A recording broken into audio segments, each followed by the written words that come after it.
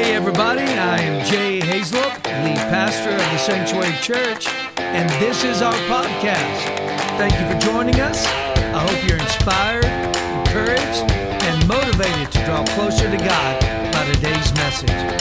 Also, don't forget to follow us on social media at My Sanctuary Church. Enjoy the message. If you agree with that, shout amen. God bless you as you're seated. So I started a series of talks last Sunday called Stranger Things. Really talking about the power of God, talking about the Holy Spirit, talking about signs and wonders and miracles, really talking about the activity that should be manifested in the kingdom of God, not in religion, but in the kingdom of God. Religion and the kingdom of God are two different things. They're not always the same things. When I first gave my life to Jesus, I remember starting to go to church at a Spirit-filled Pentecostal holiness church. I came from punk rock, skateboard, and drug addiction. I radically have an encounter with Jesus. I show up at this little Pentecostal, Spirit-filled holiness church in the middle of revival where there are signs, wonders, and miracles happening. This is my first exposure to Christianity. I'm reading the Bible, I'm experiencing this, and I'm like, this is amazing. This is dynamite right here. This was awesome to me. I would tell other people about my experience. I would be like, man, I went to church Sunday and somebody got the devil cast out of them. Somebody came in with cancer and got healed. Somebody got prophesied over. There was a message given in tongues and somebody interpreted it. It was an amazing day. And religious people would be like, that sounds strange. And I quickly realized that there was a disconnect between religion and what God calls reality. Sometimes we say, wow, that's strange. And I think God looks at much of Christianity and American culture and says, that's strange.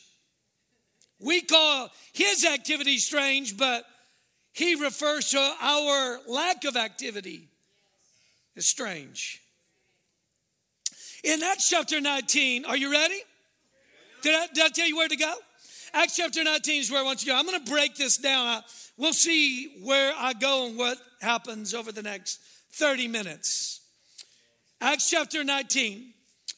How many of you love the word of God? Come on, you need to learn how to love God's word. Acts chapter 19, if you're there, say, I got it. Starting in verse 11, says, now God worked unusual miracles. Just for the context of what we're talking about, let's call it strange. Somebody say strange. God worked unusual, strange miracles by the hands.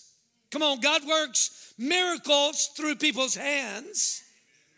Hebrews chapter 6 talks about the elementary principles of Christ. One of them is the doctrine of laying on of hands. What we call strange, God calls elementary.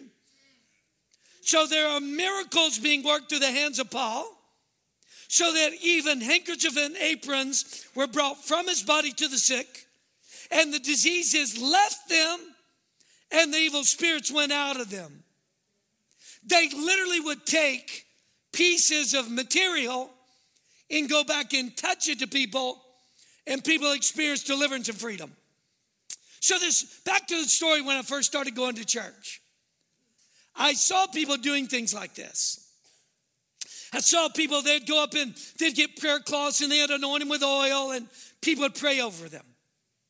People would come into agreement. I would see parents praying for their children.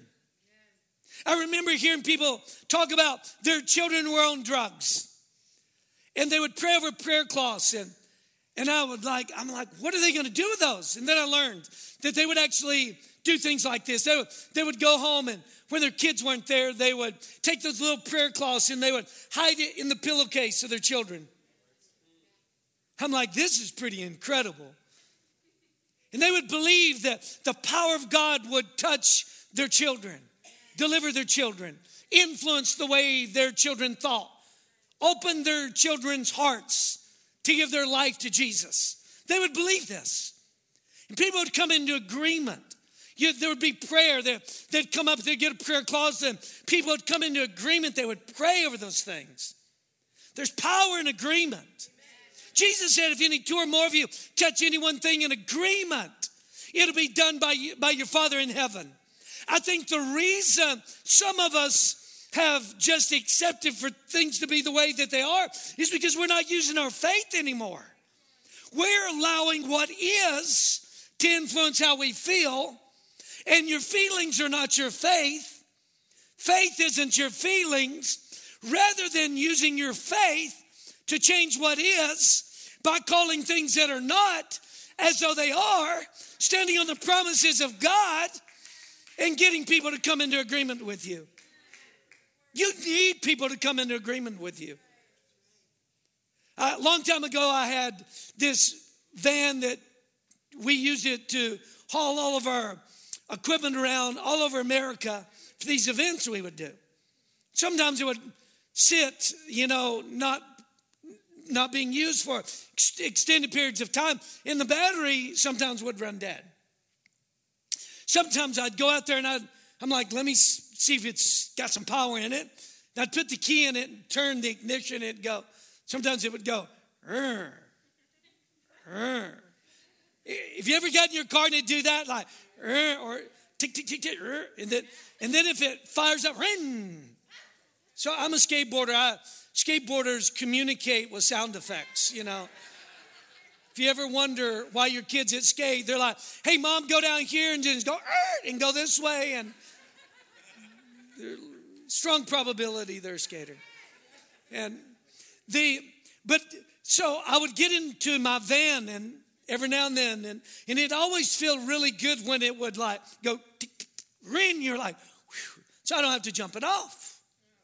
You're like, thank you, Jesus. But every now and then it'll go like, it would go like this. It'd go, ring, ring. You think it's going to start like, oh, it's barely got enough power. It's going to do it. And then I'll say, go,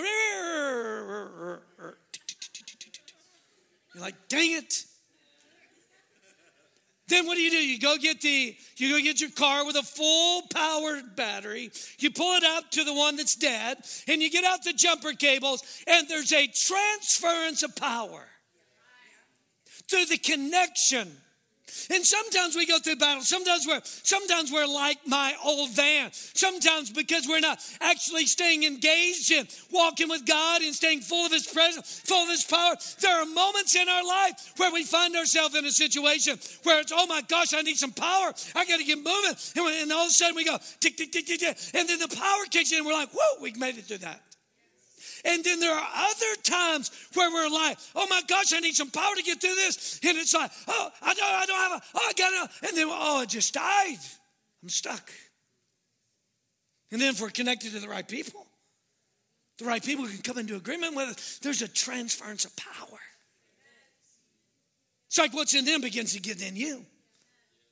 It's called the law of impartation. It's scriptural.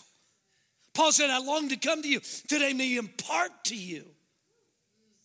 There's a difference between teaching and impartation. Sometimes they both work together, but the reality is there can be a spiritual impartation that bypasses your thinking. Because some of you need something to jump you off in your heart till your mind can catch up. Because if we wait for your mind to catch up before your heart gets changed, it might take a long time for it to get changed because you're stuck in your head. Are you getting what I'm saying? It's great when they both line up. That's the goal. The heart and the mind to line up with God. But there are these moments in life where when we come into agreement with each other, and that's what these people were doing. They're like coming into agreement. Somebody be in a battle and they're like, I'm going through this thing in my marriage. I need a miracle. I remember watching people get these prayer cloths because, maybe their spouse wasn't serving God. And they were there all by them. I'm standing in the gap. I'm believing you, God, that you're going to work through my whole family. You're going to touch my spouse. You're going to move in my marriage. You're going to heal things. I remember watching stuff like that. And people would come into agreement. They'd get those prayer cloths. And I remember this one lady. She actually would hide them in her husband's shoes. She'd like go in his closet when he's not there and pray over his shoes and put these prayer closets, anoint the bottom of his shoes. Like she'd pray over his shoes. I was like, wow, tell me about this praying over the shoes. She's like, yeah, I prayed that every time he puts these shoes on, that his feet would be bound to the path of righteousness. That he'd walk on the path that Jesus has for him. I'm like, this is amazing. God answered prayer like that? She's like, absolutely he will. There's power in agreement. You saw these miracles happening. So I started trying some of that stuff. I'm like, I'm going to do some of that. I'm getting prayer cloths and I'm putting it in my children's room. And I discovered people are anointing things with oil. I got some oil. I started anointing my children's bedposts. I started praying that they'd have sweet dreams. I started praying that God would influence their life and God's hand would be on their life and God would help them to surrender to him. I started anointing everything that was in their room, rebuking everything that would try to come against them that was outside of his plan. What the world calls strange. Why do we call the things of God strange? I'm going to tell you why. Because culture has greater influence over your thinking than scriptural has over your thinking. And so when they brought these things, these diseases went out and evil spirits left. And you may be thinking, evil spirits? I'm just going to act like those things don't exist. And your denial doesn't somehow make them go away. Like if I just pretend like they don't exist, then they won't bother me. Sorry. They've probably already influenced you. Evil spirits, people need to know that you don't have to be afraid of an evil spirit. I don't think everything that moves has an evil spirit. I'm not that kind of person that believes everybody's got a devil. But I'm thankful that the people that led me to Jesus, they believed in the power of God. When I gave my life to Jesus, see, there was a generational curse in my family. Even though my family was very successful outside of the house, they were a wreck internally. They were smart professionally, but they struggled with addiction. My grandfather was an alcoholic. My mother was a heavy partier. I was this major drug addict. This curse was being passed down from generation to generation. Mayor Charles Gilchrist, the man that led me to Jesus, entrepreneur, businessman, led me to Jesus. Holy Spirit spoke to him and said, now that you're leading him to me, break every curse off of him. Because he told me, he said, look, he said, I sense some witchcraft. Well, my mom was a hippie. I remember people laying in our floor doing like new age witchcraft. We had a dog named Wicca. Who the heck names their animal? I mean, could you imagine? I go to school, I'm in elementary school. Yeah, my dog's named Wicca. Might as well said, I come from a family full of witches. So I remember, yeah, poor dog.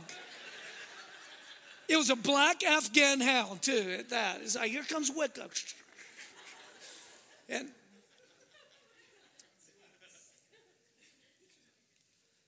but that man that led me to Jesus, he said, I sent some witchcraft in and he anointed me with oil.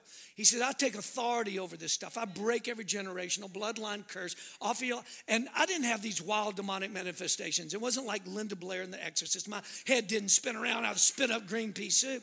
But I felt spiritual release. I felt all the hurt, all the pain, all the weight, all the garbage of everything. It was like supernaturally something went into my soul and began to lift it. I felt it come off of me. It's like my hair was sticking straight up. Then he prayed. I thank God for people who don't care what culture says, that are more concerned about what God says than what the world says. He didn't even ask me. He just started praying that I get baptized in the Holy Spirit. And God baptized me in the Holy Spirit right there. I got saved. I got curses broken. Got filled with the Holy Spirit all in 5 minutes. All in 5 minutes.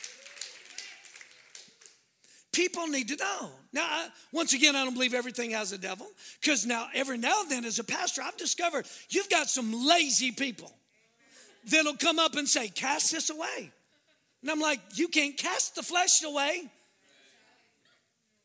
Your problem isn't the devil. Your problem is you're lazy and you're not working out your salvation, and your flesh is running wild with you, and your flesh has more control over you than the Word of God, the Spirit of God, the things of God. You've got to crucify your flesh. You've got to roll up your sleeve and step into the pain so that you can find freedom on the other side. Can't cast the flesh away. But then every now and then there are people that really are trying to get free. And they're trying to like crucify. It's like, okay, I got to crucify this thing. And it's not the flesh, it's actually a spirit.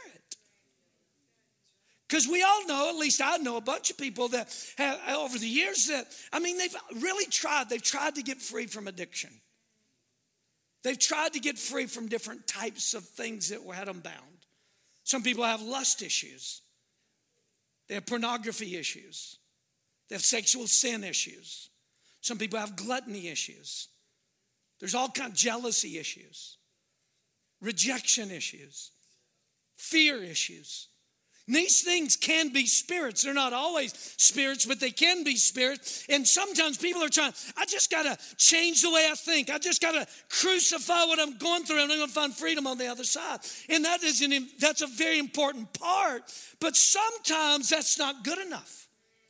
Sometimes you got to rise up and understand that God has given you authority, and understand you can use that authority and say, in the name of Jesus, I take authority over this devil. I break its powers. You are not going to operate in me. You're not going to operate in my children. And I drive you away in Jesus' name. I am purchased by the blood of Jesus Christ. I am property of the Most High God. You are not going to influence me any longer. I kick you out in Jesus' name. Come on, somebody. And so these miracles were happening. And honestly, I think a lot of people are disappointed in Christianity, in American culture. Because people have real issues. People are facing real battles. You know, in a cute little 3-point sermon, nice little soft music, serving a plastic Jesus just isn't changing their life. It's like I came to get some hope and I'm leaving disappointed. I came to get my life changed, but I'm not experiencing change. There's people running around struggling with issues. Oh, I tried that. The problem is you tried that and you didn't try Jesus. Now, you wanted to try Jesus, but when you got around some Christians or got around certain churches, you didn't encounter Jesus. You encountered a plastic Jesus in soft religion. Because we think it's a strange thing to talk about the power of God. Churches don't even, that's strange. Don't call people to the altar. It's going to make people feel uncomfortable. What are you talking about? People come in there, their lives are hanging in a balance. We need to say there's power at the altar. Come down there, get prayer, let people pray over you. Respond to God, respond to the Word of God. Express some faith, step out. So what happened here, this is in Acts 19. By the way, Acts is the blueprint for how church should be. What God calls normal, what unfortunately many Christians call strange. So in Acts 19, starting verse 13, it said, then some of the itinerant Jewish exorcists took it upon themselves to call on the name of the Lord Jesus over those who had evil spirits, saying, we exorcise you by the Jesus who Paul preaches. There's nothing personal in their communication. They're not saying in the authority of Jesus' name, or the Jesus we walk with, the Jesus we serve, but they're just saying, hey, the Jesus that guy over there preaches. Says that we exorcise you by this Jesus that guy preaches. Also there were these 7 sons of Sceva, a Jewish chief priest who did so. So here you got these 7 sons trying to do the same thing. They're like, wow, there's power in that name. We're not connected to the name, but there's power in that name. It says, and the evil spirit answered. Now, let me just give a little side note for all the people that just won't play around, don't want to get serious about God. You better be careful, because there's going to come a day where evil's going to start talking back to you. says, and the evil spirit answered and said, Jesus, I know. Paul, I know. But who are you? Touch the person next to you and say, who are you? Use hand sanitizer when you get done with that. Just kidding. Says, who are you? These devils recognize these people really didn't have authority. They're trying to exercise authority, but they really have no authority. Says, in the man in whom the evil spirit said, the evil spirit was, leapt on them, overpowered them, prevailed against them, so that they fled out of the house naked and wounded. Could you imagine?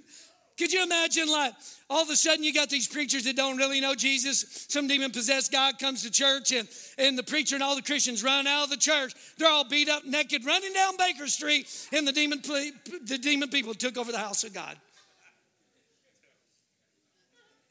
Contextually, like, let's make it applicable. I've seen people slither like a snake on the ground. Their tongue like a serpent.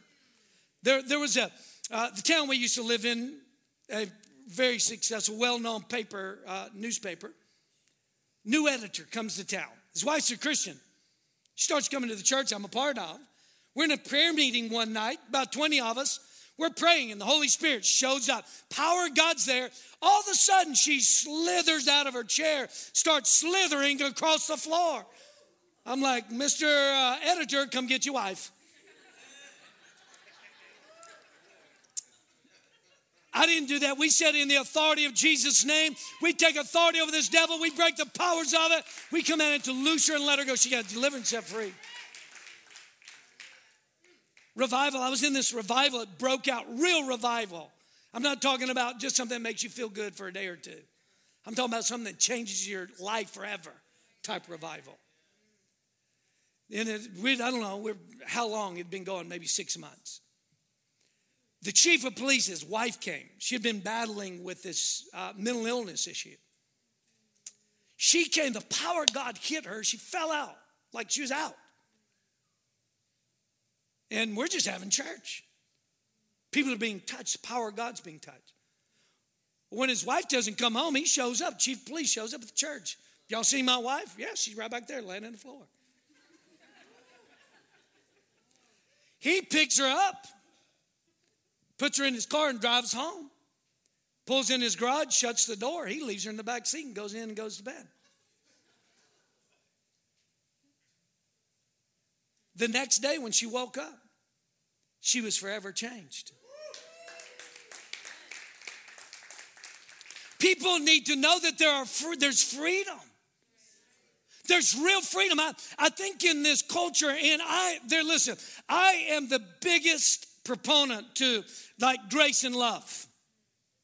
I love grace and love. But I think sometimes, look, there are people that have self-deceived themselves and they're actually coddling their issues, masking it with grace and love, rather than saying there's the power of God that can change me. There's the power of God that can free me. Who the Son sets free is free indeed. I can get free from this thing. I don't have to walk as a prisoner and in bondage to this thing for the rest of my life. I can be free.